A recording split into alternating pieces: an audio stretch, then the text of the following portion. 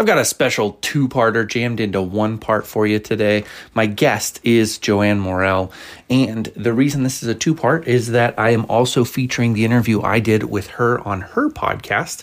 I'll have links in the show notes to her podcast so you can listen to that as well. It's a fantastic show with all kinds of sage wisdom on how to best market your books and the mindset behind having a lot of success.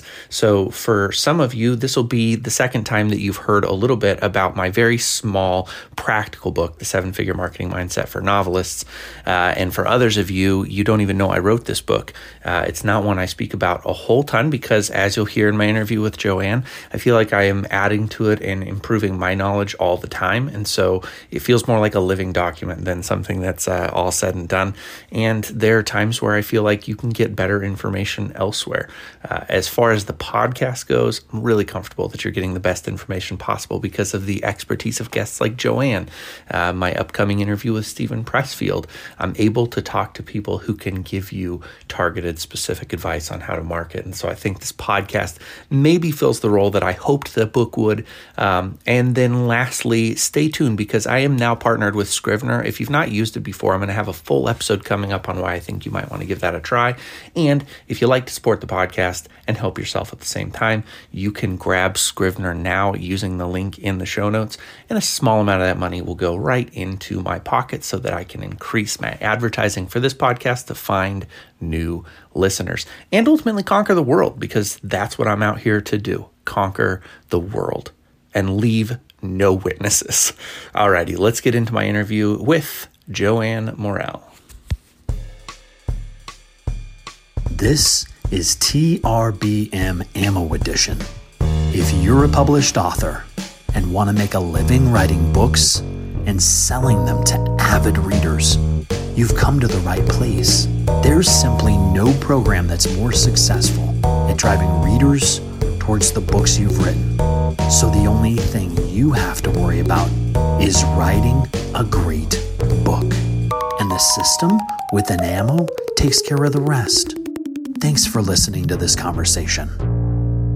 You look like something out of James Bond with that cat on your shoulder. I feel like something out of James Bond. He spends so much time up here right now. Eventually, I'll have to shrug him off because eventually I start to, hunch a little too much, and it Oh gets my tiring. gosh, that's funny. Is it cold where you are? Is that cat keeping you warm? He does keep me warm, and it is cold. Yeah, it's we had a fairly prolonged fall actually, which was nice, but then when it got cold on Christmas Day was our first snow of the year, and since then it stayed below 30 pretty much all day, every day. So Wow, do we're you in the get peak of do you summer get here. yeah, So exactly. Do you get cold there though? I mean, do you see snow in your area? yes. You do, No, okay. No, no okay. snow. It does snow in parts of Australia, but yeah, not in Perth, but it does get bloody cold here because the houses are they're not made to deal with like the cold. So Yeah, I grew up in Scotland and that's all double glazing and radiators and stuff like that. right. Whereas here we've got tiles on the floor and the houses are it's so the houses are kept cold in the summer, but Yeah. apart from that, yeah, it's bloody freezing when it's cold. That's funny. That is funny. Yeah. We lived in Spokane for a period of time, and I remember there they didn't even have air conditioning in a lot of the places because it's such moderate summers. And it happened to be that the first summer we lived there, they had a heat wave. It was like 102 degrees during the day, and we were just Oh, dying. It wouldn't cool down at night. It was intense. you prefer the cold then? You know what? I prefer the heat actually, but I find it a little bit more difficult to deal with extreme heat than extreme cold. Um, like you can layer up an extreme cold, whereas there's a certain level of heat that you're just like, I can't take off any more clothes. If I don't have an air conditioner, Mm, I can't like prevent that and from just seeping through. So I guess gonna it's about combust. yeah, exactly. Happy mediums. I want to apologize for Oh, our you don't two need to. Don't be silly. miscommunications. Well, it inconvenienced you a great deal, and I meant no disrespect by it, so I do apologize.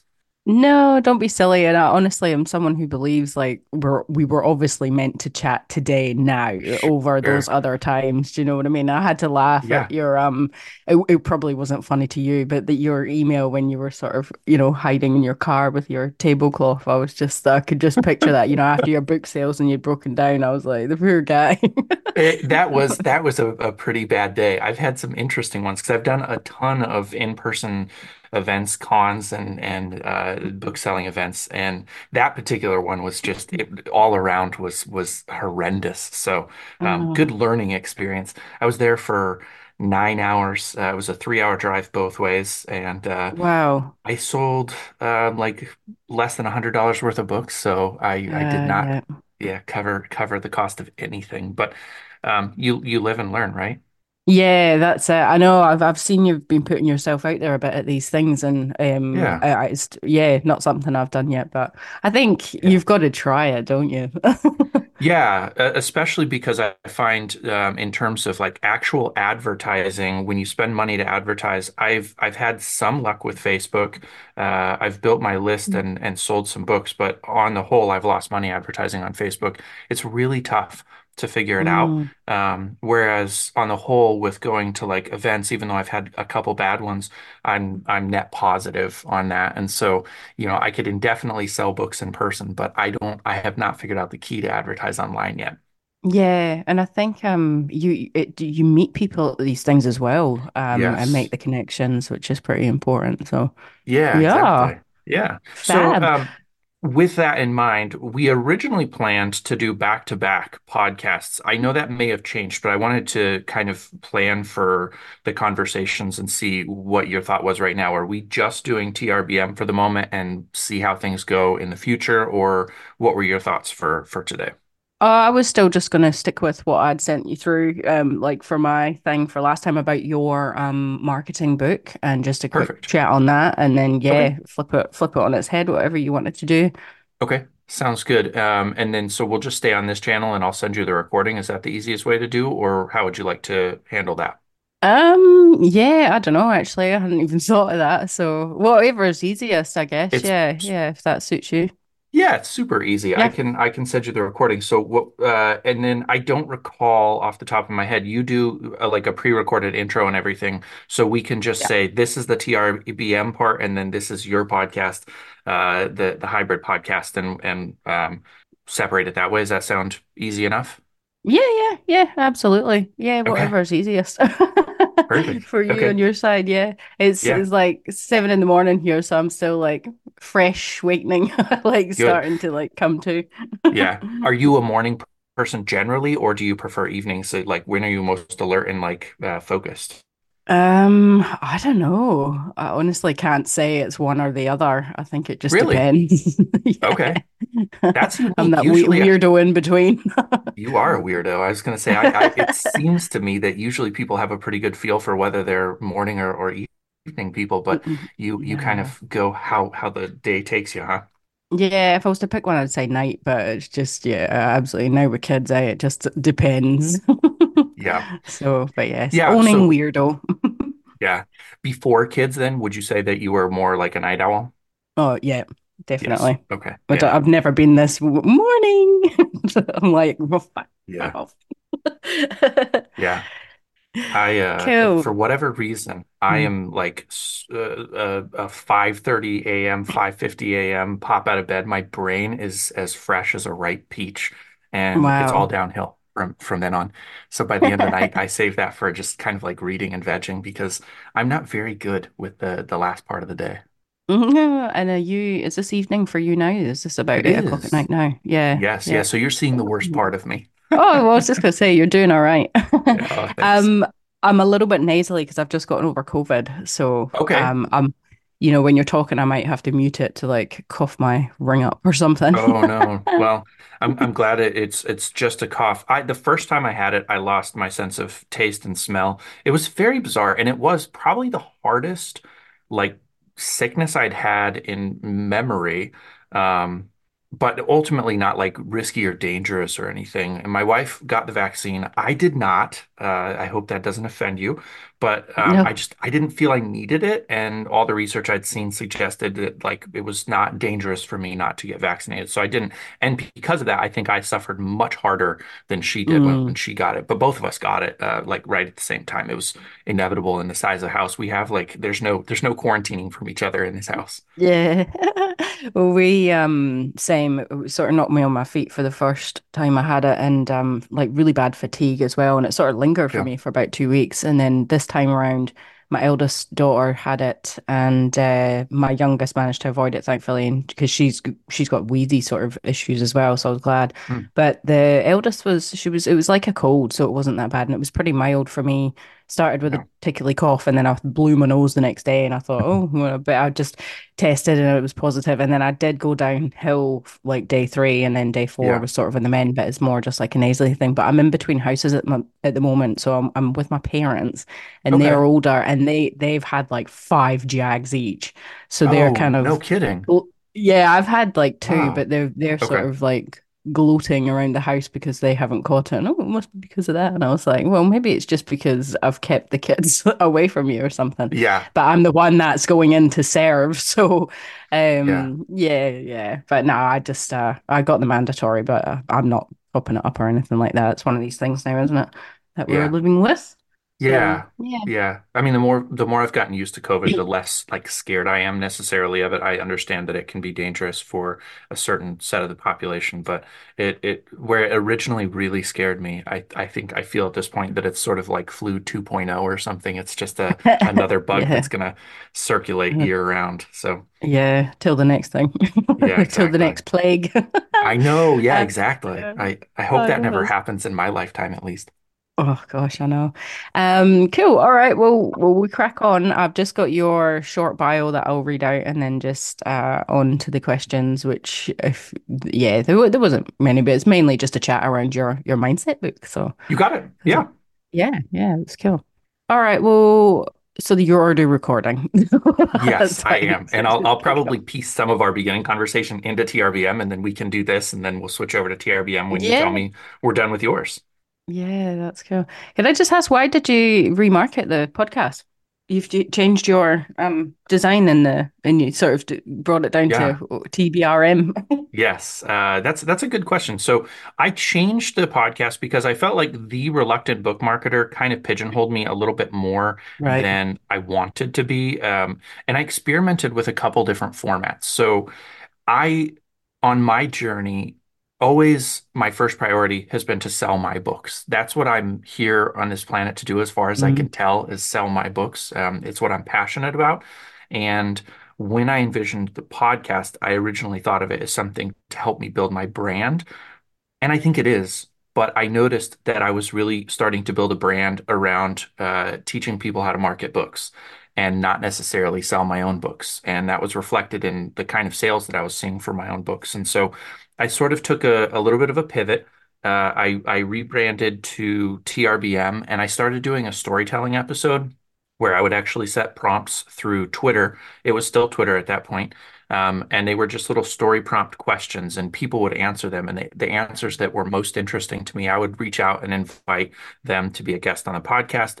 And we would tell a collaborative story, uh, just like improv the story. And I thought that was a lot of fun. It turned out to be difficult to sustain because people are hard to track down and get them on the podcast, as mm, well as some people I discovered are not particularly well suited for improv, and some people are not particularly well suited to be on podcasts. And so I was recording a lot of episodes that I was then basically throwing into a drawer because it was like, this is not entertaining for me, and it's not going to be entertaining for listeners. So I pivoted away from that and started to focus on it really is ultimately back to book marketing for the most part. I have a lot of fascination there, but I don't feel quite as pigeonholed. I can do some different things if I want to and mm. talk on different topics. So uh, largely, it's still book marketing, but I like that TRBM doesn't have to mean anything. And it's a little bit Yeah. contrary to the notion that they talk about. Make sure that your podcast name really clearly indicates what you do. I've Mm, sort of eschewed that, and I'm just being vague, I guess.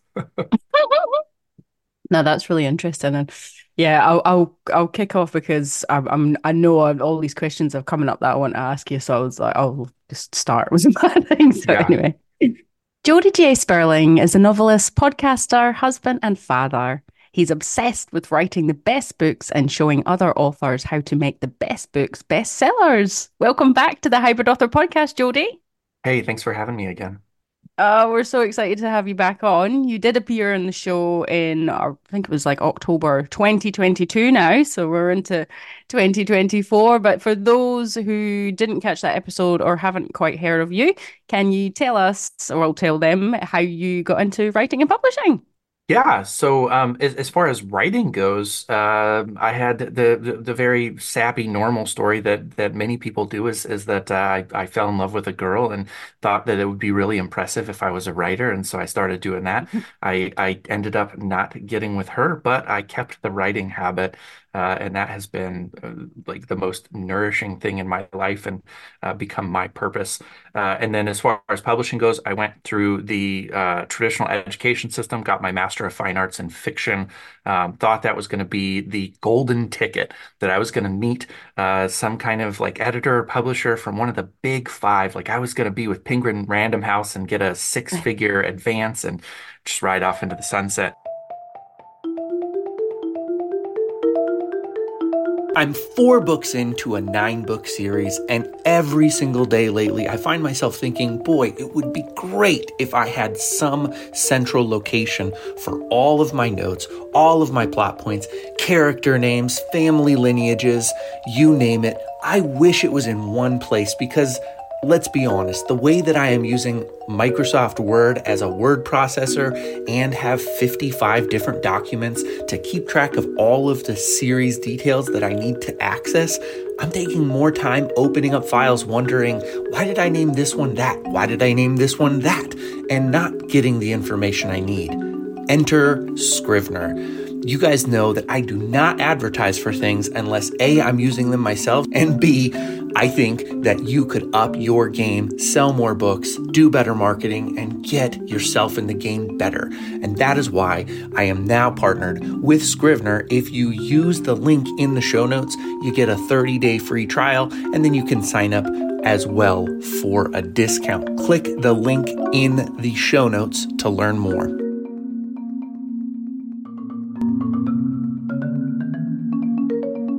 That also did not happen. And so I have published a little bit traditionally, but mostly I focus now on self-publishing. And that's just because I see that now as the most viable path to a robust career. And then I'll stop getting on my soapbox after I say that eventually I would like to publish traditionally with the right book, but for the time being, self-publishing seems to be the right way for me. Oh, amazing. So you're obviously pumping out books with the aim to self-publish, but is there works that you're working on that this is for traditional publishing houses? That's still happening in the background or that's on the back burner? Yeah, no, that definitely is. I have a book called Kidnapping George Clooney. It's a novel, and I will not self-publish it. It feels like a perfect fit for the traditional world, and so I will start to market that once I have it ready and in shape, and I won't settle until it gets a traditional publisher. But for everything else, it feels like self-publishing is a good fit. Yeah, it's funny, isn't it? Because I've got aspirations, same as you, to do both. Yeah, And you just have this, that this work is best suited this way, and this work is best suited that way. It's quite a fine yeah. line. It's quite funny.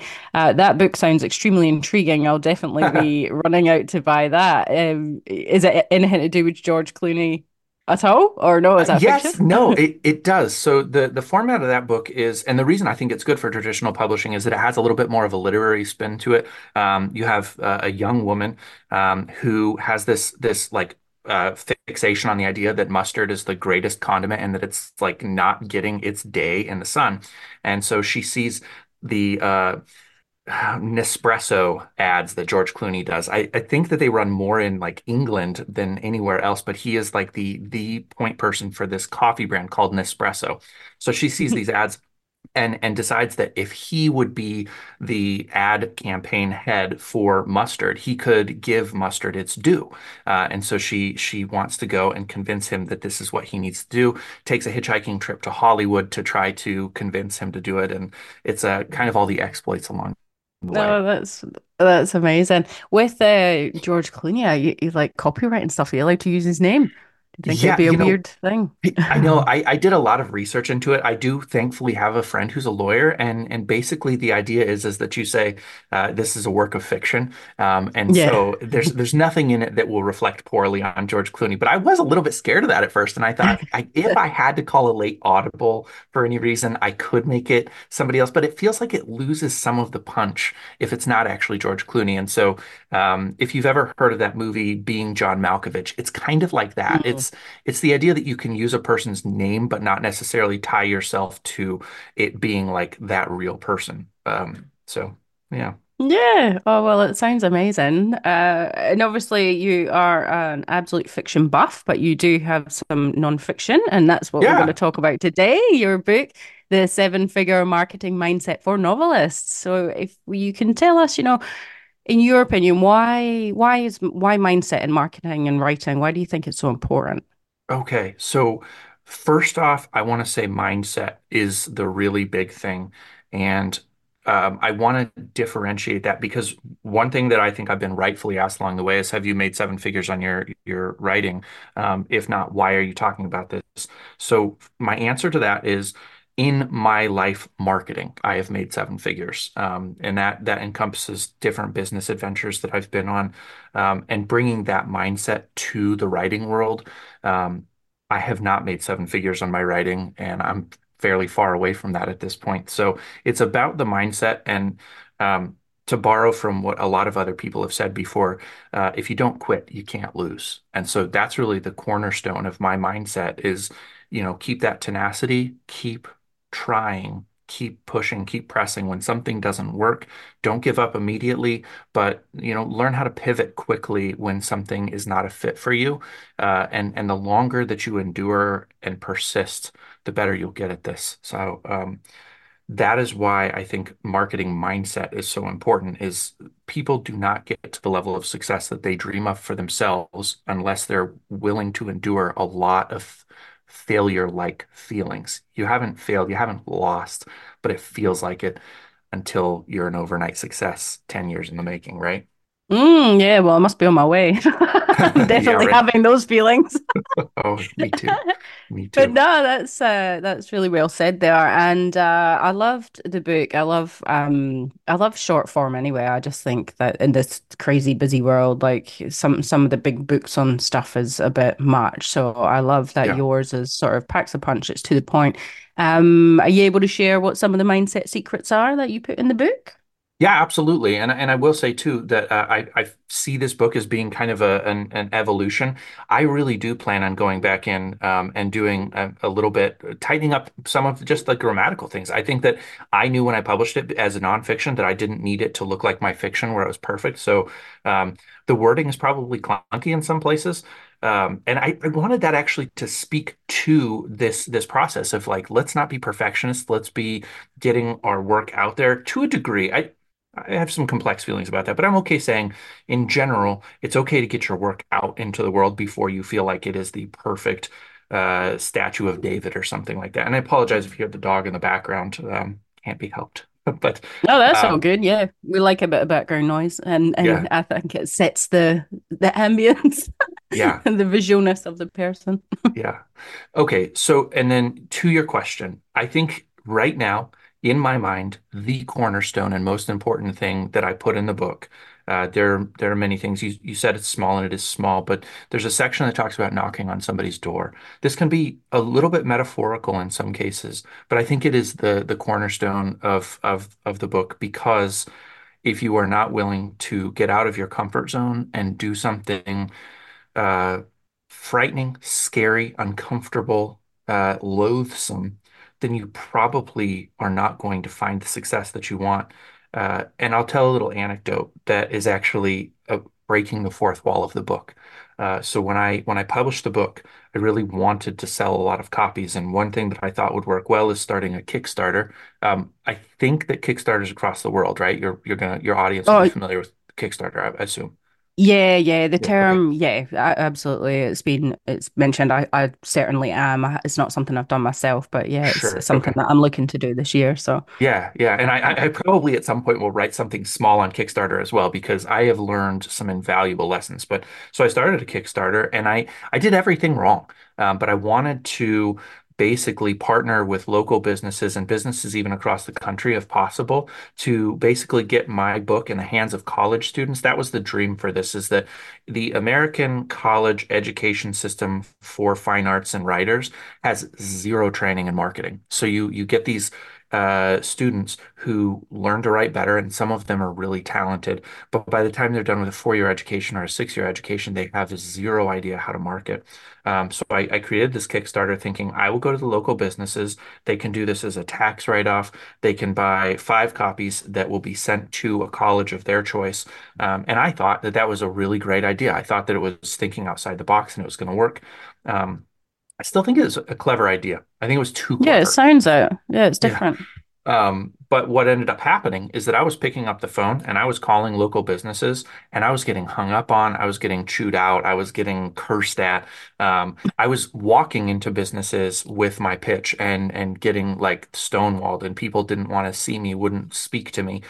I got to the point, and just to give you a little bit of background, I spent the majority of my working life outside of publishing on the phone doing sales type things or in-person sales. So I'm very used to this. And it was shocking what happened because as I would get these rejections, like they piled up so hard and so fast that I felt punch drunk.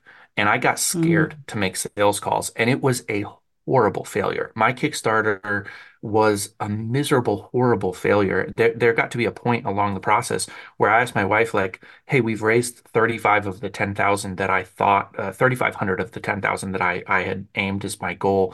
Um, I guess if we funded the rest ourselves, at least we would get a small amount of money and sell a small amount of books.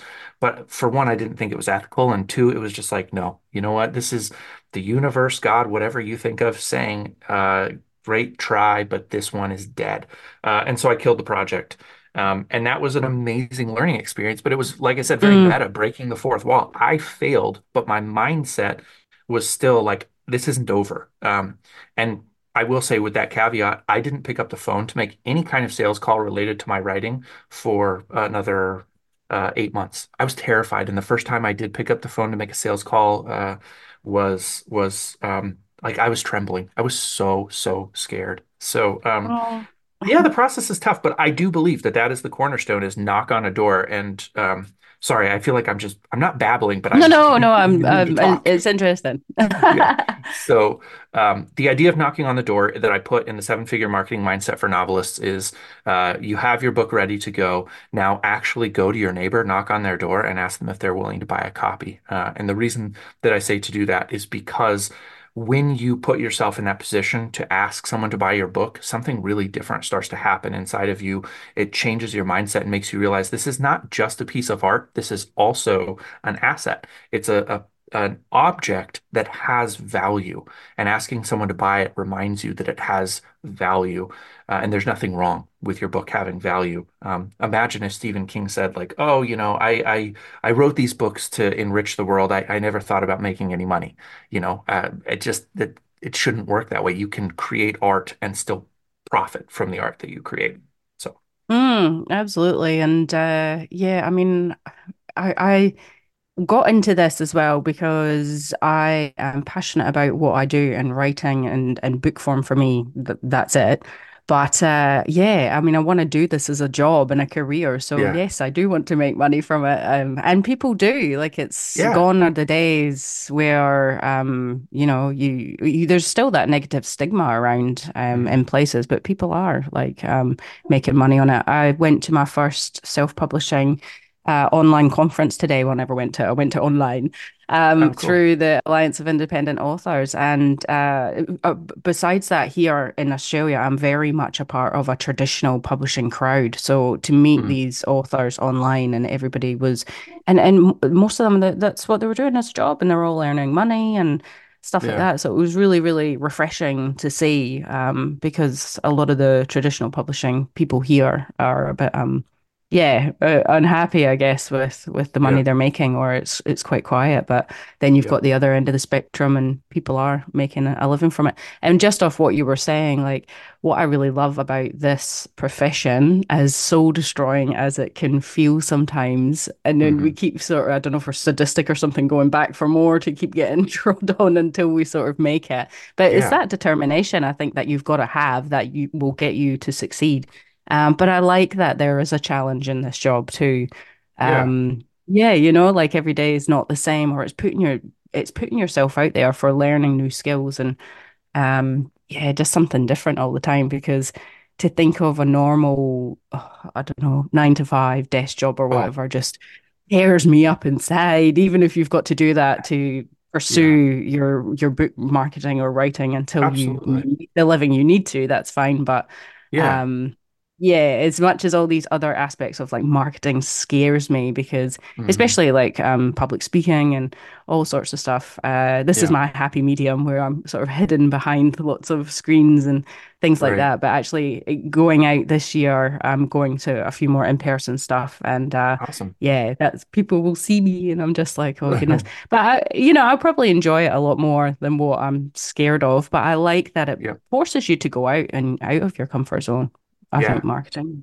Yeah, absolutely. It's really surprising to me when you're talking about in person, the relationships that you can build are so much different, so much quicker too. It's something about that physical connection that deepens your connection, your relationship with a reader that it can't be yeah, it can't be under or overvalued, I guess. Absolutely. I just like and I like talking to people, so it's fine. And I Mhm. like going to in-person events, and I'm quite a social person, but what I think I need to get comfortable with is just people looking at me. Like I Yeah. don't like really, I guess, people looking at me, and that's when you feel probably most raw and judged Yeah. almost because that's when they're making the opinions, I suppose, Yeah.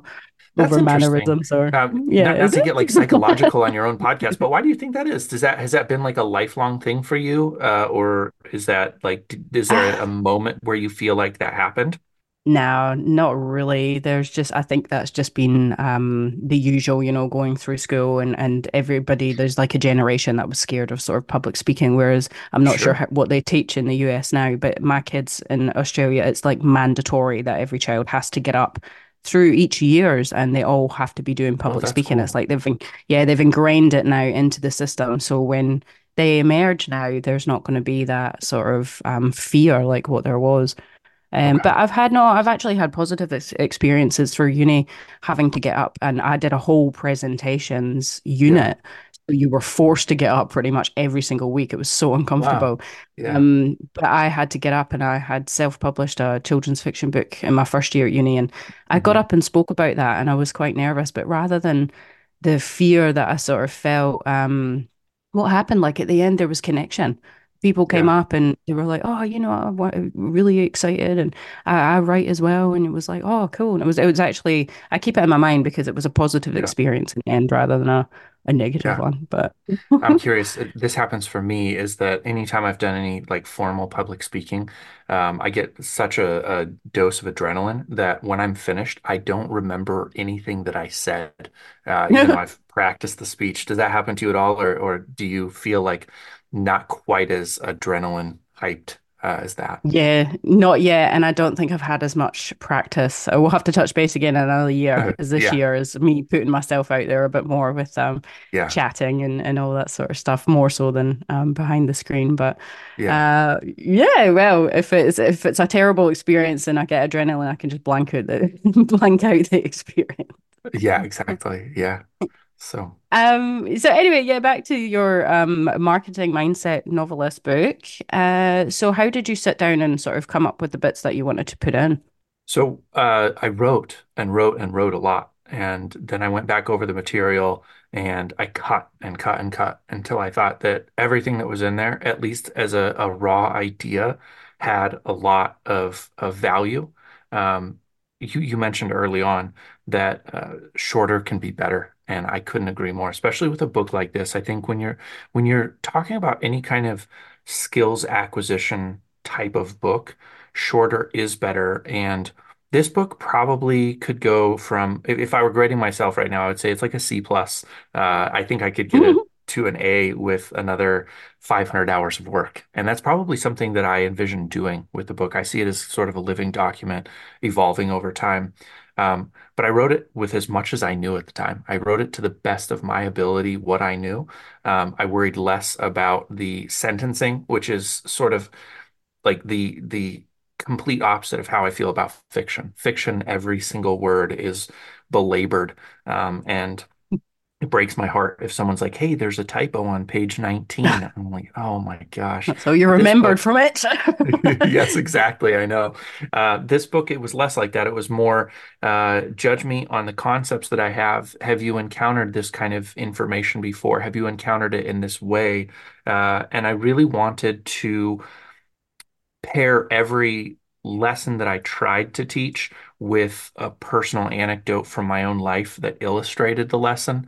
I thought that that was of utmost importance. And I think that that's what gives a book a little bit more life, is if you know that the person writing it has experienced what they're telling you to do. Um, because you don't want to learn from somebody who's theoretical pie in the sky. And I think, Mm, unfortunately, I do encounter a lot of podcasts out in the world right now where you can tell that people are not acting in good faith. In fact, a small little anecdote that bothered me to no end is there was a gentleman who was advertising on Instagram that his email system had generated, 10-figure income for him. And it was $7 to buy his intro email. And I was like, what's $7? Like I don't even think about spending $7. And so if it's a scam, at least I'll learn. But I'll buy it. I'll check it out. It was a template basically, so that you could sort of personalize it, but it would give you this format for drawing customers into your funnel, which these are words I kind of hate. Funnel, anyways.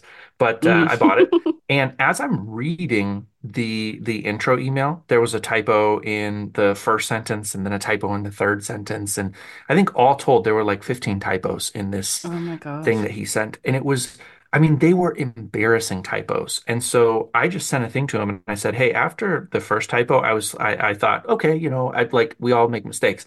But by the time I got to the end of this, there were so many typos. Like I circled it, I sent him a screenshot of it, and I was like, hey, you might want to think about like at least fixing this before you continue to sell it to people." And he was belligerent with me. He was so angry. I didn't even ask for a refund, but he gave me a refund. He was so belligerent, and it was awful. And I just thought there are a lot of people out there right now who understand how to market, but don't have something valuable to market to other people. They haven't taken the Uh, time to really distill that. Um, and so I wanted this book at least to be an antidote to that. yeah, you don't really think about that, do you? Hey, like Yeah.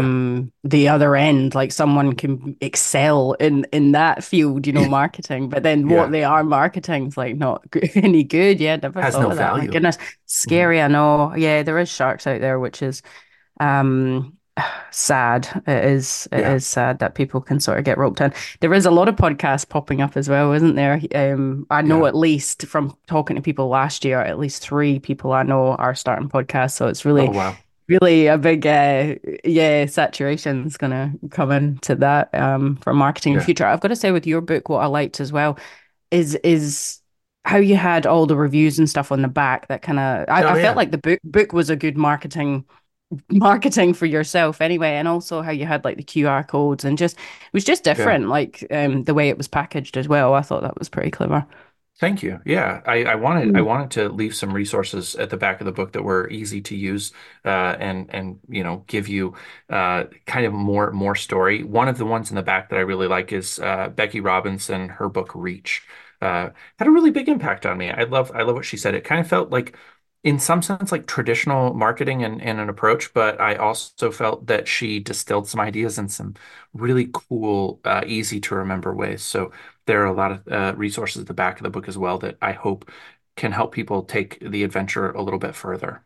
No, that's fantastic. And I mean, you've already shared a lot of advice, but think of an author at the very beginning, of their novel marketing Yeah. adventure. What advice would you give them? At the very beginning of their marketing adventure, They've made no mistakes. They've come up against yeah. no failures or know what works or nothing like that. They're wet behind the ears. What would you say? Good What, luck. yeah, yeah, exactly. Good luck. Do something. Probably, actually, that's true. Do something would be my basic advice, because I think that a lot of us get stuck. We have the book, it's finished, and then we hope like posting will organically drive readers to our books. Almost never works, and if it does work, it rarely works well enough for you to have a meaningful impact in your community or let alone the world.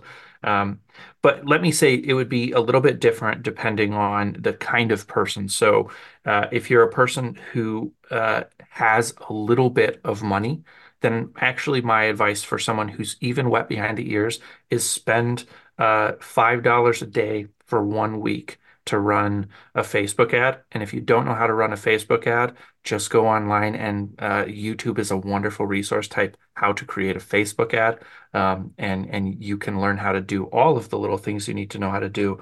The reason I say that one is because next to knocking on the door, which would be another piece of advice for someone who has no money but wants to get out there, uh, spending money to advertise your book instantaneously changes your relationship with the book because every day that you lose $5, even though for most people that's not a huge big deal, um, it still hurts. It's like, okay, I could have bought a cheeseburger or something along those lines, but instead I just flushed that money down the Facebook drain.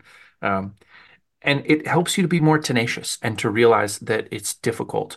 And I think what happens in your brain when you accept that you're not going to magically rub a genie lamp and just be famous is that you start to create a resilience mindset. And that is the number one key to success in this is building resilience. Absolutely. Do you feel like how long do you think someone should sort of plug at something before they're like, nah, this is not working for me and pivot on to the next thing? Do you think 6 months, depending on what it is, to a year? Yeah, that's a great question. So my Facebook advertising journey will be 1 year in February, and I've certainly lost more money than I've made. It's significant amount actually. At different points, I've been a bit more aggressive with my budget, trying to like experiment with things. And I will say the Mm, caveat. I talked about this in the Seven Figure Marketing Mindset for Novelists. I've talked about it on my podcast plenty. Maybe even mentioned it the first time that you and I chatted. But I have disposable income to a degree. And so I was able to be a bit more aggressive with my budget. Not everybody can. I understand that. Um, mm, but I say go until the pain makes you absolutely until you have to quit. And at the moment you feel like I have to quit, then go ahead and quit that thing to salvage the whole, if that makes sense. So, yeah. yeah, I mean, it's like the analogy I think of in the health world is the best way to have the best physical health is to do things until exhaustion. So if you're going to do push-ups until you literally can't complete another push-up. And that is physiologically the most beneficial way to go about exercise that gives you the biggest benefits in health. And I would say have that same approach to this. So you set a budget. You say right now, I am able to spend $100 a month on advertising. So then the first thing you do is if you say I'm able to spend $100 a month, then up that by 10%. So be willing to spend $110. And then if you get to the end of the month and you literally don't have anything left in the bank account and you're like, I'm going to go broke if I keep doing this, then Mm, stop advertising and pivot until you can go back to it and try again. There are some cases where it's just a clear sign to quit. And I think that's a little more difficult to decide when that exact moment is. I wish that I had a really clean cut way to say like quit, but generally speaking, unless you are loath to wake up, it's probably worth continuing. Yeah, yeah, no, I like that. It's hard as well, isn't it? Because it's sort of It's just awful. it's that mindset as well. Oh, but it could be Yeah. the next one, or the same Yeah, with the exactly. writing. Right? If I I mean, quit, you're almost a gambling addict at some point, right? It feels like it at least. You're like, if I just pull this slot one more time. yeah, scary when you think of it that way. But yeah, Yeah. no, I wholeheartedly agree. I think this industry, and it's something that I do anyway, is Mhm. all a gut feeling. I Yeah. talked about before that children's fiction book that I self-published in my first year of uni before I knew sort of anything, and kind of Yeah. put it out without having it edited. And I had a gut feeling there, like it wasn't. I was rushing or whatever, and I did it Mhm. anyway. And I was just like crippled by self-doubt once I put it Yeah. out there. And I mean, that was a big lesson in itself. But Mhm. it's like an antenna now. I sort of read through things and I more consult the gut, being like, how does that feel? If there's any sort of tingling or anything, I'm just like, oh, no, it's fine. So Yeah. Yeah. with that, but yeah. Well, do you plan on are you going to add any more books to this series with the marketing mindset novelist book, or are you going to just keep updating this as you grow and learn and things like that? I definitely will update it. I will try to keep it roughly the same length. I may completely dispatch certain parts of the book if I feel like they don't age well. But yeah, what I would like to do is I would like to write a volume of about the same size once I've actually hit the seven-figure uh, income piece of it and say, this is how you do it. And really try to be as vulnerable as possible about all of the mistakes I've made along the way because I shared the Kickstarter story. I've made some boneheaded mistakes that have cost me a lot of money and a lot of pride. So I'd love to share that with the world because one thing I think is lacking right now is the vulnerability to actually talk about failure in a real, raw, and honest way. I love Joanna Penn. I love what she does. I feel like she doesn't talk enough about her own failure. You feel like she was like born a success. And I love Mark Dawson. Again, similar. He does talk a little bit about being a failure, but um, uh, it doesn't feel very raw. I think that it's one of the human characteristics that we don't want people to laugh at us. And Yeah. so yeah, we don't tend to be vulnerable about how the mistakes that we made and how silly we were. And so I want to do that because I think that that's important. And there's somebody out there right now who's listening to this. There's somebody out there who will listen to this, will come across my book that like this will save them from quitting because they'll be like, oh, if that guy could be so stupid and look at where he's at now, then I can do this too. And I think that that's really important and missing in the field right now. Yeah, that's a really good mindset to have. I think, like, in terms of, say, Joanna Penn and Mark Dawson, Joanna Penn, I absolutely love her podcast. She's Yeah. been on mine a couple of times, and she's like an unbespoke mentor of mine, Yes. across the way. But I've got to say, like, her non-fiction stuff that she's putting out now that she's doing through Kickstarter is, Mhm. it's more. I'm not going to say authentic, but it's more personalized. So she actually Oh yeah. does inject a lot more of how she's feeling, like in a negative light, really, really Yeah. open and honestly, more Oh, so than our nice. kind of how-to Okay. books. Yeah. So she's Yeah. kind of pivoted there. And I remember one of her podcasts, she was saying that she had wished, I think in the beginning of her podcast, that she had been a bit more open about the failures and Yeah. stuff like that. And I think probably from like a business standing, you kind of feel like, especially what they do, you kind of Mhm. feel like you have to be seen to be the beacon that is Yes. succeeding in every aspect, because why then would people come to do what you're doing, I guess, if Right. you're showing any sort of signs of failure. But I'm the Right. same as you, like I can't it's not all coming together immediately for me, and this is Yeah. the real, to me, this is, well, it's the real life for most of us. Yeah. It might work for every, well, that's the thing though, is which is so hard because not one person I have met in the writing field, it's every single person is different. Like every single person's story, the way they publish, the way they write, it's all different. So it kind of Yeah. feels like there's definitely not one way, but there's one way for everyone, or a Yeah. couple of different ways, or whatever. So yeah, yeah, it's It's a mind Yeah. boggle. It is. Yeah, you're right. There's not a perfect format for everybody. You can't like have a single book where anybody who reads it is then like, "Oh, now I know how to succeed." Like it Mm, yeah. I just heard this yeah. recently. You probably know of this, but like colognes and perfumes interact with the pheromones of the person who sprays them. I don't actually wear cologne. I don't much like it, but I just thought this was really interesting and applicable in a lot of like uh, ways. But apparently, when you spray cologne on yourself, your own pheromones change the scent. So no one person ever smells the same wearing the same cologne. Wow, that is cool. Hey, so I it's like like a that. That should become a metaphor for you for writing. yes, exactly. Yep. Yeah. So Oh, no, that's interesting. Well, thank you so much, Jodie. You've thank shared you. such good insights and expertise again. Thank you. And yeah, can you tell our listeners where they can discover, the seven-figure marketing mindset and all your fiction and just generally Yes. you and your podcasts on and offline? Absolutely. So the seven figure marketing mindset you can find on Facebook, Jody J. Sperling.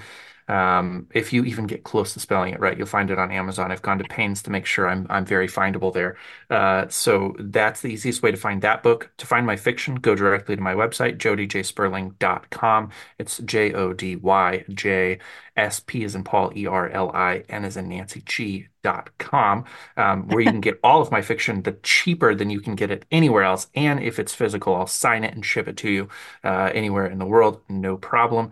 And I also want to take just a quick moment to let any authors who are listening know if you are semi-successful, where you have enough reviews on Amazon, Goodreads, or anywhere else, and you're interested in getting into bookstores in the United States, I have a business called the Self-Published Author Cooperative, where we have relationships with bookstores across the states.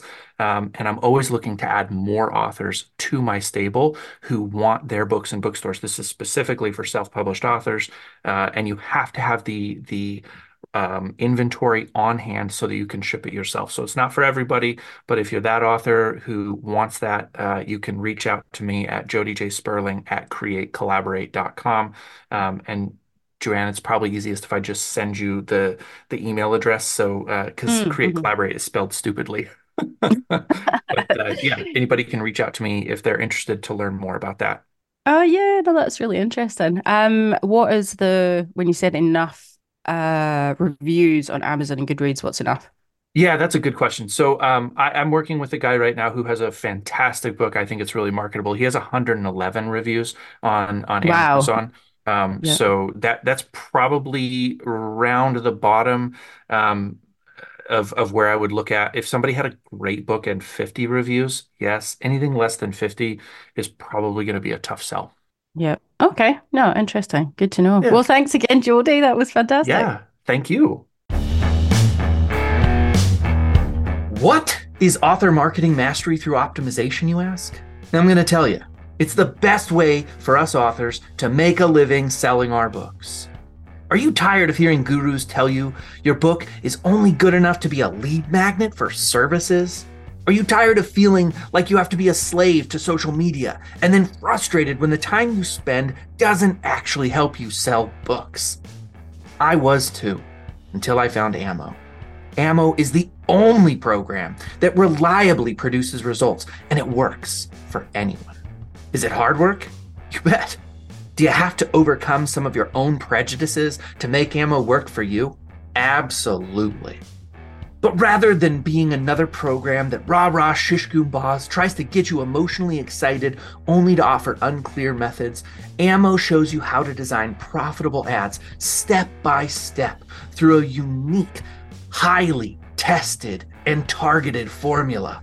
The founder, Steve Piper, is a data-loving, formula-driven author who escaped the kingdom of Amazon to build a platform for himself, where he sold directly to his readers and built a loyal following and millions of copies sold.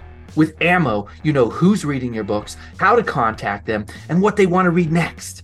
If you've always been frustrated with Amazon's wall of mystery of not knowing who's reading your books and losing 50 to 70% of your hard-earned money that you're making through sales, Ammo solves all of those problems by putting you in the driver's seat and showing you how to fulfill your books directly to your readership. Click the link in the show notes to learn more. Okay, so it occurred to me, by the way, that what I think I will do is will chop up that part of the interview and I'll just post that on mine, and then we'll just roll into the next part of the conversation. Mhm. And I'll pitch it on my show as kind of like a hybrid podcast where they get to hear your show, and I'll market your show on my show, and then Yeah, tag on and uh, we do this probably part of should the have interview. just done it like as a whole, but yeah, as I said, I haven't even given it a thought. No, I yeah, really it's did. it's no worries. I like to pretend that I'm really well organized, and sometimes I'm just like I feel like things are coming at me so fast that I just make a lot of mistakes. So, Ah, uh, yeah. No, I think it's better, like what you're saying, to be authentic. I honestly mhm, cannot be any other way. Like, I can't go out right, pretending to be someone else. It's just not me. And the yeah, books that I've written are from lived experience, and I can't, like, again, everybody's different. mhm. But yeah, I can't. Yeah, I just can't. I can't do No, anything different or whatever. Maybe I shoot myself in the foot that way. But like you yep, said, it might turn it on its head when I get to eventually be where I want to be. Then people are hmm like, oh, yeah. There is a guy named Alex Hermosi. I don't love everything about him, but I like a quite a darn lot about him. And his podcast is called The Game, and he says Steve Jobs and Jeff Bezos, etc. Didn't document the journey to where they are, and so he has this goal of being a billionaire, and he's like, I want to chart like the journey to get there, so that people can see what it's like on the way. And I was already doing that, but I thought he voiced it really well. That it's and I don't think my journey is to get to $1 billion. Honestly, my journey is to be like a well-known author and really share my stories with a lot of people. But yeah, I think people need to see the $1 billion would be mess. nice though. Sure. Oh yeah. I'm not going to say I no to thought you were money. going I'm to just say I'm going to exceed that. no. I've done a lot of thinking in this area, and I'd love to hear your thoughts too. So let's start this conversation at this point. Mhm. Is I, at different points in my life, have had great ambitions. Like I thought I want to be the next Stephen King, or I want to surpass Stephen King's success. And while I would love that, when I actually think about the output of energy that it takes to be Stephen King, I've thought, you know what? I would be okay if I could support my family and never worry about where their next meal is going to come from. Like, I mean, for the rest of their life, if I had that Mm, level of success, which is probably only $10 million, if I were going to put a money like number to it, then I would be more than happy. If I succeed beyond that, gravy. But that is kind of for me right now where I see like I want to be a $10 million author. And that sounds ludicrously ambitious to me right now. When you think of it in those terms, like versus like your dreams, what seems realistic to you? Like, where would you like to be? And just say, like, yeah, if I got there, I would have done more than I ever believed I could have done. it's just kind of what you're saying. Like for me, the goal is to be able to live the lifestyle that I want, which is Mhm. not necessarily Stephen King's level Yeah, of money and success and things like that. It is pretty much just, I guess, what I live now. Like, enough that my family don't go without. I can feed yeah, them. Like the lights are going to stay on. We can go on holidays. We live comfortably, and anything that yeah, surpassed that would be incredible. yeah, I suppose I look at. In my mind, like when you're saying it, I don't think I'll ever get to Stephen King because I yeah, pivot so much yeah. in terms of work. I do the children's and YA fiction, I do Mhm. nonfiction, I've got a women's fiction coming out this year. So there's just so much that I want to do. Am I not smart because are you supposed to just follow in one genre and Mhm. build that up and go from there? And I think that I just jump around all over the place so much because that serves my interest. I get bored Yeah, you're just yeah, doing kind of one thing. But yeah. yeah, yeah. On that note, I mean, when I started the Create Collaborate podcast, which was the very first iteration of this thing, um, I thought like this is a means to an end, and then I realized somewhere along the way, I really love making this podcast. I don't love editing it. I would love to get to a place where I could hire somebody to do the editing of it, but I love having these Mm, conversations. It lights me up. I wouldn't want to give it up, and that's what you made me think of is like yes. fiction is my purpose. It's what I'm here to do. But at the same time, I can't see myself giving up podcasting to like go to the next level with the novels. I can't see myself giving up Saturdays at the beach with my family to get to the next level. And when I start to factor those things into the dream, then I realize I'm willing to sacrifice some of the size of the dream to keep some of the elements of what I already have that I already love. No, absolutely. And I can't say I've ever been like this crazy workhorse of a person. Yeah, So like but yeah, you know, you want to be a fiction buff or whatever, but you are also yeah, all the other things. Like you said, you identify as a podcaster, you're a father. I'm also a yeah, mother and a podcaster, and I love being those things, and those things need our time. And you know, yeah, kids are only little for so long. It's important, I think, yeah, to kind of be around them as well. But yeah, I agree with podcasting. I started the Hybrid Author podcast as a marketing tool for myself, but it's actually serving me as a source of inspiration. And the same as yeah. yourself, it's kind of like the editing is but then I also don't want to, I would like to pass it on to somebody else, excuse me. Hmm. But I also feel like because I batch the interviews with the editing, I go back and you sort of have that like it connects you back to that conversation, Yeah, to be able to write up all the stuff and things like that. But yeah, and I know what you're saying. There's if I think of enjoyment in my life, I don't think I'm gonna, if yeah, I'm honest, you know, squash yeah, that to continue the writing. But I have over the years worked up, probably much like yourself, like a mechanics, I suppose, that you automatically get up and do what you've got to do and to meet yes, deadlines and get things done, whether it's all different hours to fit in around yeah, everybody else, then that's just what has to be done now. And it's like yeah, it's almost thought the other day it's a bit of an obsession now. Like I yeah. can't sort of stop doing it to get to where I want to be. But Hmm. yeah, if it comes at the sacrifice of the other things that are important in my life, like you said, like children and Yep. yeah, things like this, then no thanks. Yeah, exactly. And I think that the truth is that I've heard enough from the business world to know that people who have built these ludicrously successful businesses, I think including Stephen King, is that they do neglect other things. They neglect family time. They neglect seeing their children playing sports or singing in a concert or acting in a play, all the different things that are family experiences that I don't want to miss. My wife and I have had a handful of conversations where it's like, if I want to really get where I'm going, then I have to be able to have more time. And every time Mhm. we do that, she always figures out like, let's do this so that you can get more time. So when we first got married, I was still attending church. I was still pretty, I guess, religious. And so I didn't work on Sundays at all. And then it came to this point with kids where I was just like, I need the time on Sunday. And so we long stopped attending church. We'd long stopped doing any of that kind of stuff. And it's like I still was holding on to this idea of like not working on Sundays. And I just said to her one day, I was like, we never go and do like family stuff until noon or one. Can I just work? Like, would that offend you? Would you feel like bothered? And she's like, no, go ahead. And so ever since then, I always work from 6 to 1, 7 days a week. It's just what I do. And then during the weekdays, oftentimes I'm still working until, 6 or 7, like I am right now.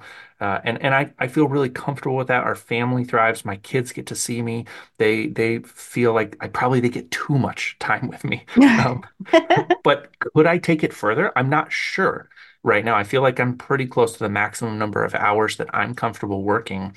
And that probably has real life implications on the ceiling that I will create for myself if I'm not willing to push harder. Do you ever have any conflict in yourself about like what you're doing and where it's going to get you? Do you ever wonder like, am I working hard enough, or do I need to work harder, or do you feel an like innate sense of comfort at your output? No, no, I'm not comfortable at all.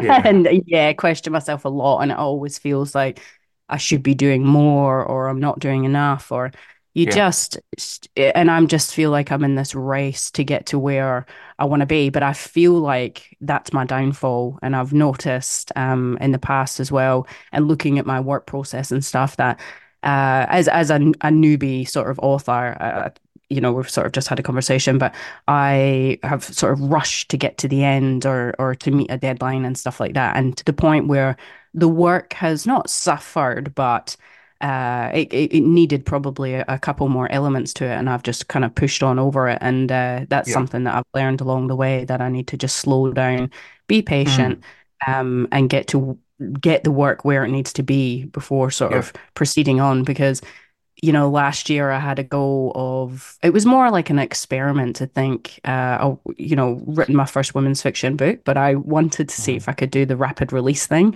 and Oh, sure, experiment sure. with doing yeah, like so I had a goal of 4 books, one every quarter, and I was going to be Wow. self-publishing these books and all the rest. Now I've started out writing children's and YA fiction, which is around I Mhm. think the most I've written is 50,000 words. So a Okay. women's fiction is, Yeah. 78,000 words is like the smaller end. And I'm Yeah. more of an author that I sort of skim over the top of what I've got to say and then I have to go back and flesh it out. So Yeah. I don't have buckets and buckets loads of words to sort of sort out anyway. And Yeah. this goal, I laugh now because this goal was what?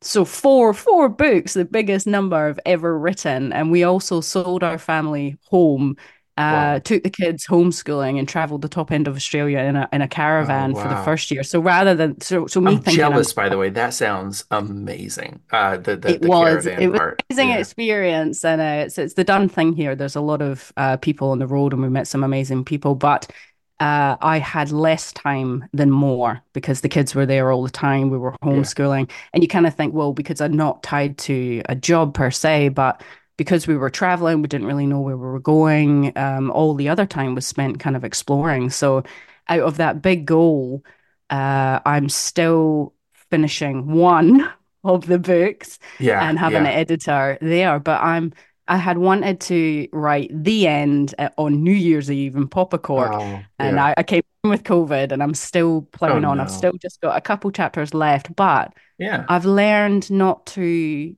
I'm not just going to rush it just to get Yes. to I'm going with that gut feeling. There it is, Yeah. to hit deadlines and stuff. So already we're into the first week of January, and I have brought in work from last year. So I feel like I'm chasing my tail already. And we've just started, Yeah. 2024. But I guess my point is, working, we're having, yeah, I can't be too down on myself. This is either the pace I'm at. I Yeah. can't sabotage the work to be anything different, even though that's what I'm trying to do. Because I feel effectively if I work faster, work harder, more money will come, more this, more Mm. that. But Hmm. I just have to go at a pace that's obviously natural to me Yeah. with kids and other responsibilities and all sorts of things. That's Yeah. all I can do, and I just have to be Right. okay with that, I guess. Yeah, yeah, absolutely.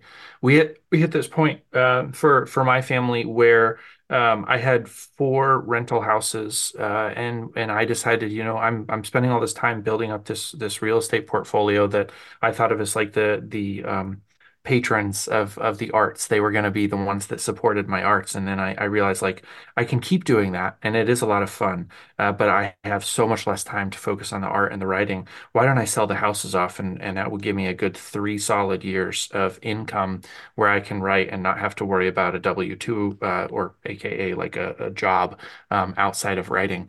And we sold 2 of them and did about 2 years. And then I looked at the other two and I was just like, this feels wrong right now. And my wife and I talked about it, and it was like, she said, you know what, the kids are old enough. I can get a job. So she went, she got a job. And again, I grew up in the traditional Christian household. And so like a man's supposed to be provider. And I felt like a lot of shame around it at first when she went back and got a job, because I was like, wow, everybody, I mean, my grandparents actually called me, Molly homemaker. And it was kind of a joke that like I was staying home while my wife was bringing in the bacon. And it was tough, That's the but 20th also century. I know, I do know. I I struggle with the upbringing that I had, not like actually the Mm. doing of it. And so I consider myself to be very much a feminist. In fact, I think like the 9 Lives of Marva DeLonghi is an exploration of feminism, obviously written by a male, but trying to really explore some of those ideas. All that to say, like the point I'm making here is that it's to get where we're going, the level of sacrifice is crazy, and I doubt sometimes whether I'm at least respecting my wife's sacrifice if she considers it a sacrifice to go back to work, like her taking one for the team.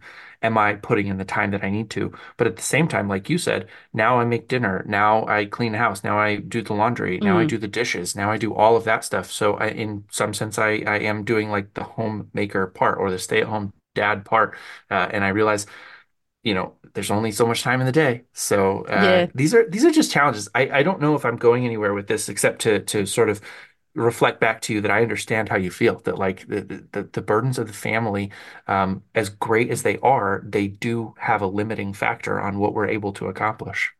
Yeah, and I think a lot of people do struggle. I hate this work-life balance Yeah. term, but like just trying to, because not every day is scripted the same, and we get Hmm. life curveballs thrown at us and all sorts of things. And Yeah. I feel like as a newbie writer, you've got to find that skill as I just talked about. Like what my process now is like a mechanic's almost like an obsession. I just pick up and do it, and I have to do it. Whereas when I Yeah. first started out, it was hard to, in between all this other stuff, oh, I don't feel like it today, or something like Yeah. that. You get past that, and then you've got this other side of things, and I just wonder, like as you're talking, like a question that keeps coming to mind. We were talking about we wouldn't sacrifice these things to get to Stephen King level, but say where we're Yeah. at now, we do reach a certain level, and then there Mhm. is more of an expectation of Yeah. more of a demand for your work, or a demand for Right. this, and then the money is piling in, and there's this and Yeah. that.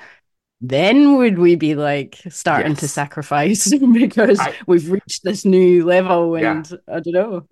I love that you took the conversation here because that was kind of like clattering around at the back of my head was the idea that what if you do hit that we'll just use the number that I threw out there. Your number probably is different than mine, but let's say you hit that $10 million author point. Well, at that point, there are an awful lot of human beings in the world who have read your books and want you to write another one. Then Mm, you go traditionally published, and now I no longer have to worry about finding my beta readers. I don't have to worry about all of the other stuff I did. I can send that off to the publisher. They can worry about distribution, editing, all that kind of stuff. Like they can find my audiobook readers. They can do all this stuff that I was doing. And now I have enough money that I can hire somebody to clean my house. And that's the smart choice because people are clamoring for my books. So yes, I think both of those things exist simultaneously as you're like, if you hang in long enough, then the choices you get to make reflect the success that you've had by keeping your head above water, right? yeah, absolutely. Well, we have to talk about Jodie because that's the next step for us. So, Yeah. Yeah, but, exactly. but exactly what you said, I think just having that money to be able to delegate and pay Yes. off the jobs that sort of hold you back. My Christmas present to myself this year was to get a subscription for Masterclass. Awesome. Masterclass. Yeah, I love You that. heard Yeah. of So that? Neil Gaiman has a course and a Yeah. bunch of different people. Yeah. Yeah, That's well, really it's funny cool. because yeah, it is, and I've watched a couple. There's some that are quite full on with lessons, but I love that the video form. But I watched Martha Stewart. Oh, so She's cool. got like yeah, she's got like a two-part series, and the first one you sort of follow her day. So she's obviously showing you like what she does, and she doesn't like she was whoever knows her story obviously started her brand in her 50s after a divorce and has a Mhm. child probably from that previous marriage, but now, and I think she's in her 80s, but she looks amazing. Wild. um Yeah. yeah, her day, like same as yourself, she's like a morning person, gets up at 5, has her Pilates and her green juice and starts the day that way. But she actually has like she's pretty much getting up and going through. She's got someone there to help her with the Pilates. She's got someone sitting doing her makeup and her hair. She actually gets someone to drive her into New York because she doesn't, while she's driving, she's doing all the other important work and things like that. So she's Yeah. delegating all the parts of her time that, she doesn't have to do, I suppose, that frees her up to do all Yeah. the other cool like Martha Stewart things. So Yeah. yeah, it was really great. The, I've watched some really cool ones.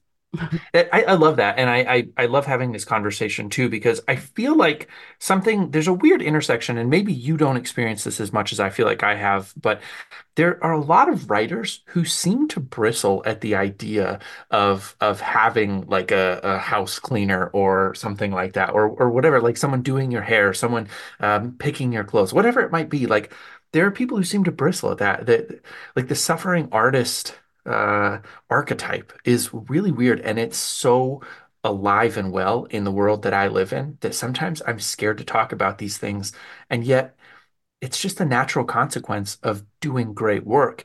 And nobody Mm, actually wants me to wash my dishes. They want me to write more books. But right now, it's a necessity mm. that I wash my dishes because otherwise, the family's going to be angry at me and no one wants to eat on dirty plates. Yeah, that's it. Well, it's like the whole, you're talking about Steve Jobs before and Yeah. did the whole wardrobe thing, black or Yes. just plain Black, colors. black turtleneck, black Yeah, jeans. you Yes, could exactly. Take the save choice away. save the yeah, exactly, save that. It's the same applying it to time. He's just, Yeah. keeping his choices Yeah. freed up as well. So, yeah. Yeah. So, in your writing, you talked about doing the rapid release thing. You succeeded in doing 3 books on the rapid release schedule. Is that right? No, no, I've No. only one, and I haven't. Okay. I didn't succeed at all. It was an absolute bomb because I haven't I haven't released any. Oh, okay. But I can look back at that year, and like I said, I can tell why. It might have worked had I been in a normal routine, had I Mhm. not been changing my day, like my world's not changing every minute of every day because we're moving across the country, Right. traveling and stuff like that, So. Yeah. It was a bit the goal was fine, I guess, but the situation Sure. wasn't. So I'm happy that I'm still going to be able to release one women's fiction in the next couple of months, and I will look at that as a win. But Yeah. again, lots of lessons learned from that. It Sure. was an experiment just to see if I could Yeah. be that faster writer. Yeah. So I have a book that's supposed to come out in February, at the beginning of February, and I'm not going to hit that deadline. I know because I am not even finished with the outline yet. Um, and no matter how fast I work, I'm not going to be able to change an outline into a fully written book that's beta read and comfortably ready Yeah. to publish that quickly. I would love to say that I could. I can work fairly quickly. I've learned that, but not that fast. So I beat the deadline for book 2 and book 3. But by the time I got to book 4, there were so many different things on my plate that I was just like, I kept having days where I wasn't writing. And it's not great, but it's just a fact. And so here I am, and I'm not going to make the deadline for book 4. And that's been really tough. I also hate how few sales I have on Amazon. I can do fairly well on the direct sales through different channels, but Amazon is tough. What's your experience there? I don't sell on Amazon at You all, don't. honestly. Okay. My stuff Oh, is they're there, but I'm listed. not Okay. selling. Yeah, I Yeah. don't seem to make sales through there. In the beginning, in the past, I have, but I'm Yeah. more through Ingram Spark is where I make my sales or Oh, direct nice. as well. Okay. Yeah. So So do you last year make your I books took returnable then, or no. you don't? Okay. No, no, no. It's ticked as like non-returnable on Gotcha. Okay. Ingram, but Hmm. I had to be honest, I don't. I look at what I'm doing from a marketing perspective and actually from a sales perspective, and I have not apart from in the last 6 months, I have not actively been trying to sell my work Yeah. at all. And Okay. as I said, from the whole traveling experience in the Right. caravan was Yeah. was a thing. Had all this stock that I had to leave behind because obviously we're in a Sure. caravan for like Yeah. there's not a lot of room. I couldn't sell sort of print books from there. Yeah. My plan was kind of to do more in-person kind of speaking and stuff like that, but not knowing where we were going, we didn't really have a set routine. It was just as I said, Yeah. the situation was against me at the start. So when we returned Sure. back home, July, then I sort of made well, what do you call it? Like a conscious decision to start applying Yeah. myself to sell my books. Now I'm talking about I've got two nonfiction works, and I've got those out as ebook, audio, and print format. So it was more like the print stock, and we've sort of had a conversation about this, but I thought in my last job as a commercial technical script writer, and I used to write like e-learning Hmm. modules for like the mining companies and stuff like that. Anyway, we what I was actually really good at, which wasn't it was part of my job, but it wasn't my main Yeah. job, was rounding up the projects because we used to work on like 10 to 15 projects at a time. It was quite Yeah. fast paced. And you would be chasing up clients to be like, where are you at? Where are you at with this project Yeah. and stuff like that. And I was like a bloodhound. I was so good at phoning up, and my project manager loved me because I'm effectively doing his job, Yeah. like managing all the projects and things like that. But yeah, I was good at chasing people up, and like yourself, cold calling. I used to have a job when I was 16, cold calling around Oh, yeah. houses, selling gas and electricity, as a Oh, I young 16 love it. kid in Scotland. I know. It was a Yeah. fun time. Fun time. I don't think you could Yeah. do that sort of stuff now, but they'd probably get, Yeah. snaffled into someone's house. Yeah. Um, but yeah, so I knew that this was a strength of mine. I'm quite happy to call people up on the phone and talk to them. So Hmm. I've been targeting libraries around Western Australia, and only Western Australia, which is where I Awesome. reside, Right. to let them know I've got these two books, I think they'd be good for the list. But first off, I was sort of emailing them first and then following up with a Hmm. phone call. And it feels like a snail's pace Oh, it's because, awful. it's like Yeah. one library at a time. Should Yeah. I be thinking more on a grander scale here? Should I be Right. thinking of a company that might just take out a big bunch of my books? But I've yet to have that thought. But I thought Yeah. this feels productive to me. And it feels Yeah. like, and I've made some sales through it and direct, Yep. so I get the most money. Yeah. Yeah, so I've slowly been proceeding that way, mainly with That's great. sales, and I prefer that because when I get the royalties through the third party platforms, and they're like nowhere near as much as when you're No, obviously selling I direct. know. So, I know. but so far Amazon is not working for me. I Yeah. haven't gone down the advertising route yet because I don't know what I'm doing, so I need to Hmm. kind of get an education around that first before I'm going to put any Yeah. money behind it for sure. I did a little bit where I set a pretty low bid, and I sold zero books from any dollars that I spent on Amazon. So I was like, well, that's not great because I mean I again I don't sell a ton of books, um, uh, even through Facebook advertising, enough that I stay in the game, But it's always like, oh, I lost a little bit of money here, lost a little bit of money there, tweak the ad, kind of change things up, see what happens. But like you, I actually I did a series on my podcast for libraries, and it was probably more applicable to Canada and the United States. I wouldn't even understand how the library systems in Australia work, but um, that was a lot of fun. That's actually how I ended up having Joanna on my podcast, Joanna Penn, Mhm. is that she had interviewed a guy, I'm forgetting his last name off the top of my head, Eric Simmons. Um, he was on my podcast after I heard his interview on her podcast about getting into libraries, and that just like lit a fire under me. And so my books are in libraries across the states. Mm. Um, but yeah, it's so difficult to do that process. And I think what was most disheartening for me was that librarians can actually be kind of, I hate to say this, and I don't know, this has just been my experience. So other people may have different experiences, but they can be kind of snooty. Like you go in and you Mm. say, I have a self-published book, and they're like, well, we actually only carry books from the big five. And I was like, really? That doesn't make sense to me. That is so strange. I can understand. I can straw man the other side and say there are so many self-published books that are of questionable quality that you have to sort of be wary of self-publishing. But at the same time, there's got to be a third way, not just carrying the big five. Did you run into Mm. any of that with libraries? You said it was a snail's pace, but has it mostly been positive, or have you ran into any Yeah, maybe pretty undue much. judgment?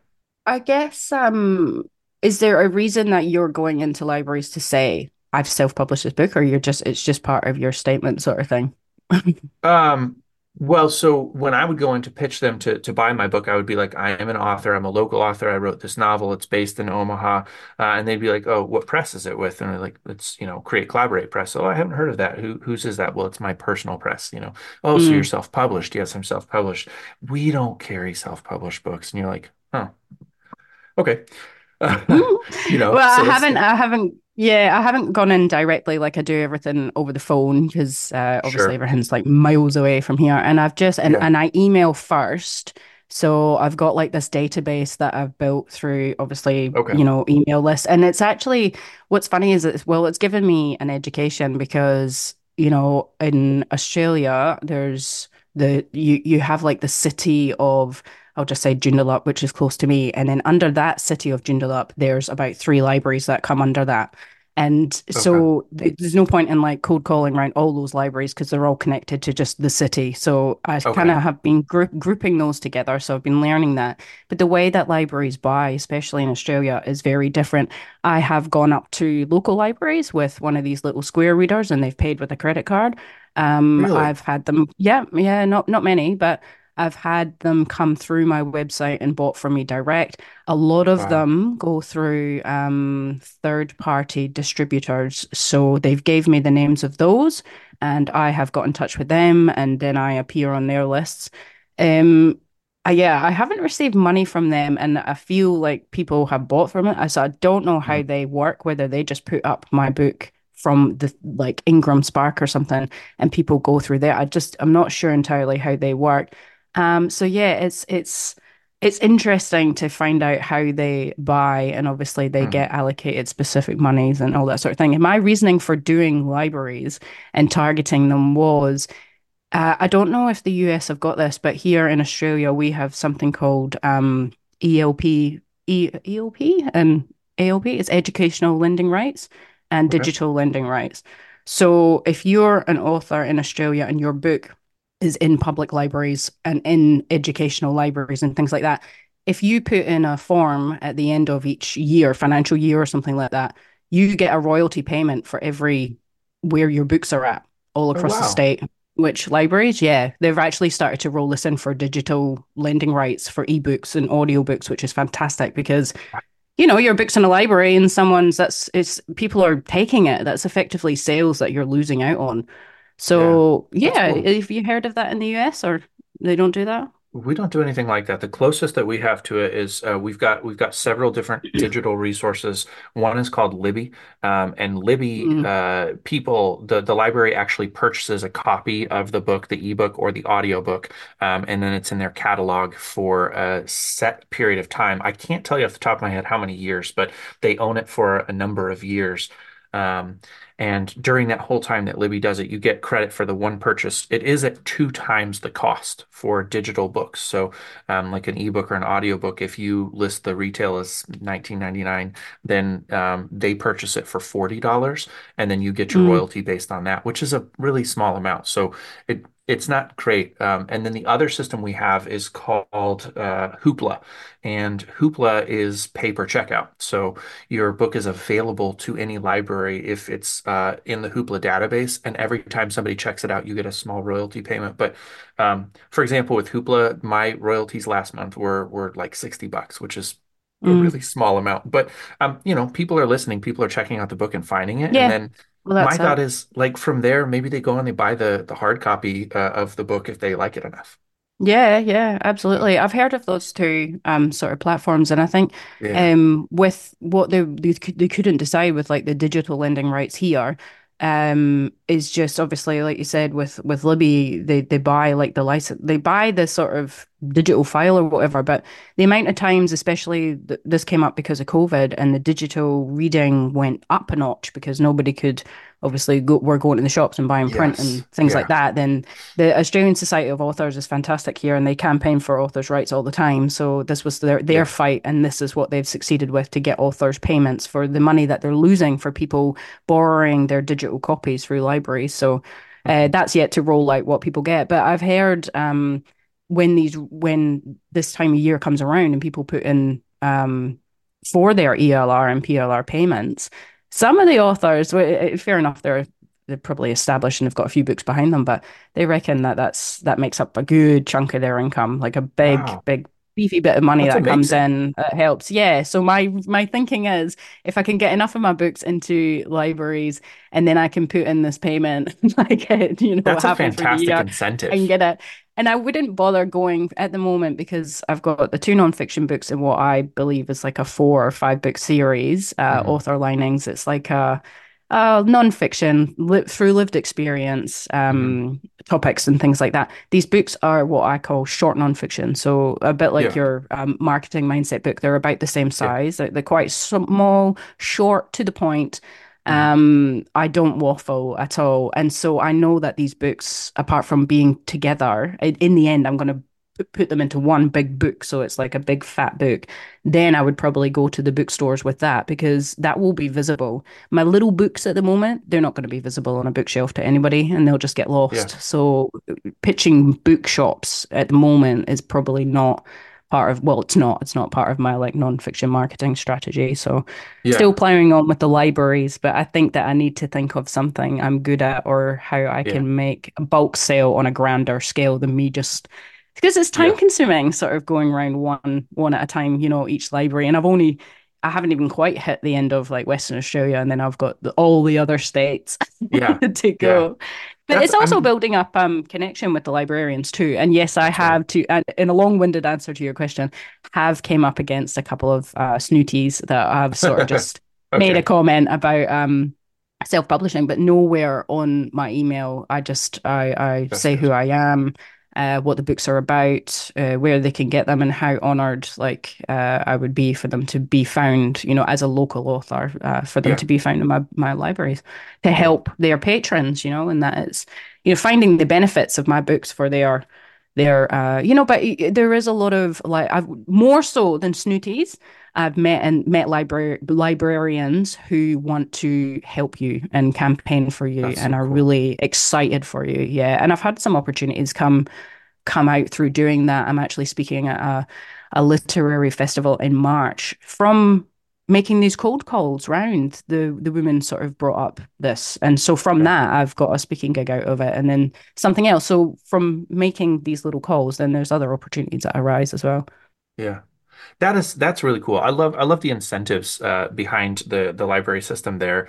It encourages you to do that more. And I think that I guess I can't think of all of like the economic I can't think of the word I'm looking for here, but like the consequences of it necessarily. But it sounds like such a perfect way to drive people to use the library more. I always feel a little bit guilty because what I do more often than not, for example, I'm reading The Running Grave by Robert Galbraith, aka J.K. Rowling, right now, and I have the audiobook through my library, and so I checked out the physical book from my local library and then the audiobook from the Omaha library, and I paired them together. Helps me read faster, retain better. So I do that a lot. And I didn't pay for either of those. And part of me, like, I feel guilty telling people that I do that because I'm like, I'm not supporting the literary community. Sometimes I feel like Hmm. a snake chasing its own tail, though. Like I'm going to devour myself. If I have to pay for every book that I read, there's so much other stuff that I could not do. I'm conflicted a little bit in that way. Your library system somewhat alleviates that pain, at Yeah. least for But then you're Australians. saying that you've not bought that book, but then you've just mentioned it and you've just told me about it. So Yeah, if it's, if you raved about it to someone else, then effectively you've maybe sold that book on to someone else. I think there's other ways that you can kind of help yeah, people without kind of buying the book. But very that's true, never crossed very my true. mind, like going through the libraries to me. I mean, I actually use them as an office. Like I go there to Oh, I do my love them. writing and stuff like Yeah, that. yeah, And yeah, it's a source of inspiration for me. It's great. They are advocates for authors, and it's our mecca, isn't it? It's yeah. just It wherever we want to is. be. And librarians are great, and they're so good. And I don't think, I mean, I guess as I said, if our authors here are getting compensated for books that are getting borrowed for the library, so I guess I've never really had that thought that I'm cheating an author out of their book, but. Mm. Yeah. Yeah. So I do want to start looking at wrapping up, but before we do that, talk Yep. about the books that you've written in a little bit more detail. So you said you envision it, and I apologize. I think you said a four-book series, but now I'm second guessing the Yeah, numbers. well, these two non-fiction books. So Mhm. I, much like yourself, fiction all the way. I started out writing children's and YA fiction, and I almost feel that it's not because someone told me to, but I went to a oh, I don't know if you've got them in the US, but it was a psychic meeting once. It's a psychic church. And so a bunch of people go Okay. there and there's a medium and you may or may not get a reading. And I was only oh gosh, I was quite young, and my sister was really into this sort of stuff. So I remember Yeah. we'd had a big night out, and I kind of went along a bit hungover, and I just went because they were kind of Yeah. going. So I was sort of slumped in my seat, and this woman's, you picked me, and I see you surrounded by children's books, and I was like, no, I don't think Wow. so. That's Yeah, funny. I said it's probably her next to me and her on the other side because they're both in childcare. That's maybe what's coming through, Ian. Yeah. And then I never thought much about that for about many years later. I went into the children's fiction genre and I kind of started out there. And it's just been through taking my writing seriously Mm. by taking higher education and things like that. That the first in this nonfiction series that came out, and I never ever planned to write nonfiction books at all. It's just fiction I Yeah. want to write. Love that. But from lived experience, these books kind of came out, and I just felt like I had something to say or something to share. So Yeah. I set after my uni degree freelance writing, and Hmm. this the first in the series is called Freelance Writing: Quick Tips for Fast Success, and it's kind of like what I describe as a flip book. There's obviously Hmm. categories, but it's more about freelance business startups, so business Cool. values, rates of pay, registering your business, that sort of thing. Okay. But the tips in it is like 60 plus quick tips, and you can just sort of flip Cool. ahead, tip number Yeah. 60, whatever, that kind of thing. And it's tiny, it's only like, I Yeah. think it's about 7,000 words. So you can read it in an hour, Oh, and that's it's great. like to the point and good. And I've had some good reviews to say, there's Yeah. no fluff in this book. It's just to the point. Right. I love I that. think someone even, he left me a review saying, I'm so sick of writing, like reading bad books, and instead here's this book, and I just thought was that a positive That's review or awesome. was it to the Yeah. point? Right. So yeah, Yeah. that was just a small book that kind of emerged, and then the next in the series is author fears and how to overcome them, and that has Mm. been from me, emerging as an author and putting my work out there for others to judge, and all the insecurities and things that have just absolutely overwhelmed me, avalanched me almost. Hmm. I've kind of put that into categories. There's physical fears, craft fears, confidence fears, all that sort of stuff around, feeling judged, self-doubt, Mm. unsupportive people as well. You do this sort of Trouble. career. No one sees what you're doing. You're kind of living Yeah. in your head. Like I've been saying to my folks for gosh, the last month, I'm all, still finishing my book, whatever. I wonder if they just sit thinking she's just sitting playing a game on her computer or something until there's something Yeah. finished that people can actually see that's Yeah. tangible. They don't get it if they're not creative. And Right. there can be a lot of stigma that comes with that. And I've Yeah. certainly gone through that in the years. So Mm. those sorts of things are all in that book. And the next in series is more like the organized author. So I've got my processes and my work flowing together and all that sort of thing. And I think that others might be able to benefit from that. And then I think the Hmm. final one is more like going to be like a performance speaking type style. So they will all join together. They just Yeah. come from me chasing this career and the things that I sort of come up against that I've not ever experienced before. That I effectively have got to just get through to get to the other side because I'm not going to stop wanting to be an author, having this Right. author career, getting to where I'm going to be. But these are the things that roadblocks, I guess I hate that term as well, but they kind of Yeah. pop up and they can Yeah. easily stop someone in their tracks from going for this because it's like you're saying, it's that uncomfortableness, it's that horrible things. There's just millions of stuff, but Yeah. and then you almost think, why am I doing this? Why am I doing this? If it feels Absolutely.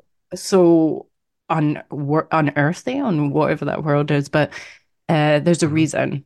Yeah, Yeah. there's a reason. So that's There's it. they sound great. You and I are treading on a lot of the same territory in terms of like what we're trying to speak to in the author community. So I love that. And I need to put links. You sell them direct, you said, so it's easiest to put links to those books direct to your website, I'm assuming. Yeah, Okay, so the perfect. hybridauthor.com.au/books or whatever is where you'll find everything. But yeah, hybridauthor.com.au is where the podcast is, the books are, and everything. And the reason that, I started Hybrid Author is because I have so many aspirations in different Yeah, genres and different ways of publishing. I had to find some sort of common denominator to be able to keep them all in the one place because I yeah, can't have two websites. And my right. name, I have pseudonyms. So I Yeah. can't have different social media sites. I can't I Yeah. found that out quite quickly when we were Yeah. talking about time and kids and stuff, and I Yeah. needed this one thing that I could just go to and consult for everything I'm trying to do. So the hybrid author is Yeah. it. And it's funny how the term is coining off into all these different areas. Like Right. it's evolving every year. I'm sort of doing it and I'm meeting new people, and yeah, it's just got such a reach on it, I guess. Yeah. It does, yeah. I mean, in some ways, I feel like you're very fortunate because it's a great term. It's memorable, it's short, it's easy, and it does have like just a large, inclusive kind of umbrella to it. So hybrid in the sense that you can be traditionally published and self-published, but hybrid in that you can have pseudonyms, you can be nonfiction, fiction, anything you Yeah. write can go under And that. I like that. even writing styles, like I talked to an Yeah. Australian author and she was incorporating um into like prose, Mhm. like poetry and just mixing up writing styles as well. That was one. Yeah. And I was like, that's so interesting. Yeah, absolutely. I seem to be incapable of writing a straightforward genre. So if I want to write mystery, then somehow I have to incorporate like elements of urban fantasy into it. And like, why do I do this to myself? It would be so much easier if I could just write a cozy. Come on, you know. Yeah, I know, yeah. Oh, Can't you do it. are a hybrid author, Jodie, Yeah, 100%. I know, I know. Yeah, and the one comfort I take is knowing that other authors are all kind of doing this. It feels a bit like the experiment we're having as a society too, because I know Australia is not so different than the United States in terms of the races, the religions, the ethnicities, the cultures. All of those kind of things are like very melting pot in Australia as well as they are in the United States. And the more that you see that, the more you're like, oh, I can go to a restaurant that's Mexican Asian fusion. And Yeah, it's I cool. feel like that's happening with our writing as well, is that you're not seeing a ton of books that are just straight up one genre anymore.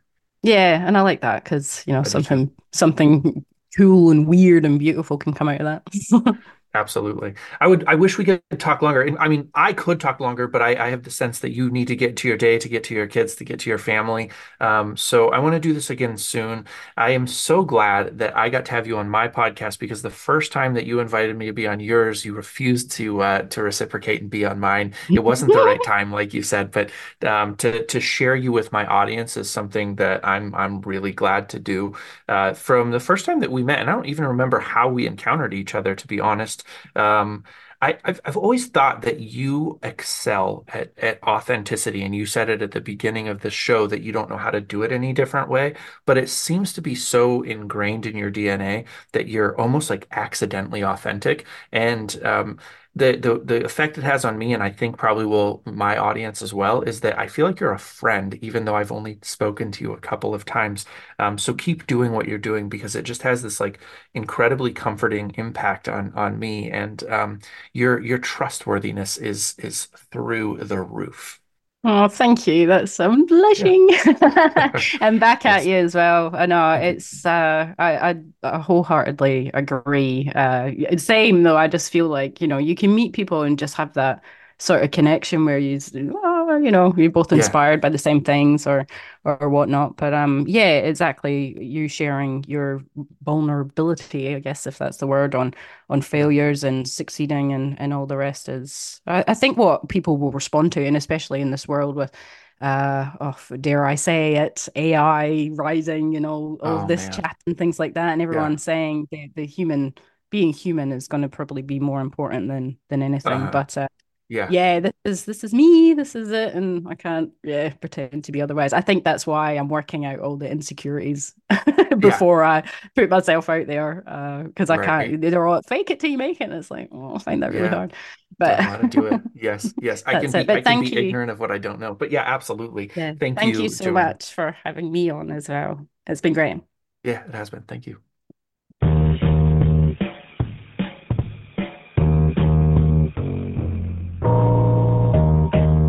Thank you for listening to TRBM. The theme music was provided by the ever-talented Christopher Talon. And hey, if you liked what you heard, share this show with other readers because what's the point of telling stories if nobody's listening?